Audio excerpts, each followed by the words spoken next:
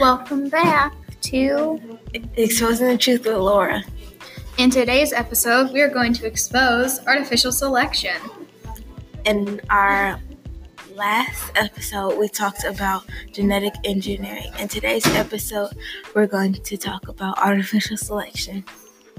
An example of artificial selection is if you have two different dogs with different traits, you want another like different dog with similar traits of both of the dogs.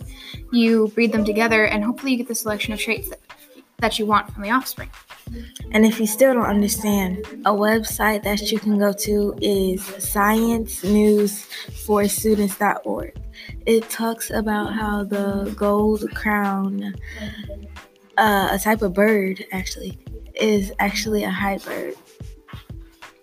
The opal crown manakin mated with the snow-capped manakin thousands of years ago to create these intricate birds. Eventually, the hybrids became their own species of organisms and the first hybrids on the Amazon. That's cool. Did you know that everything has pros and cons, even artificial selection?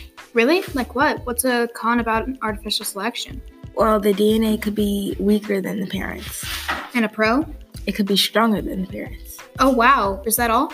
Of course not. There is way more to list, actually. I'm going to list a few. A pro is everybody can do the selective breeding process. A con is that there is no control over which trait you're wanting when using the selective breeding method.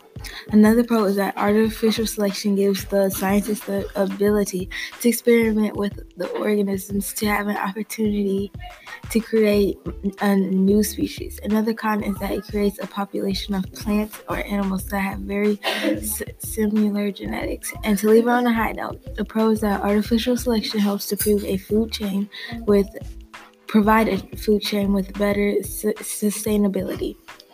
This sounds like this will benefit scientists and biologists in many ways. How come? Well, the biologists will be able to get a greater amount of information than they already have about the hybrids by observing them, and the scientists will possibly be able to create more Amazon hybrids based on the information the biologists gathered. Oh, that makes sense. Well, should we wrap it up? Okay, that's it on Exposing the Truth with Laura. Bye.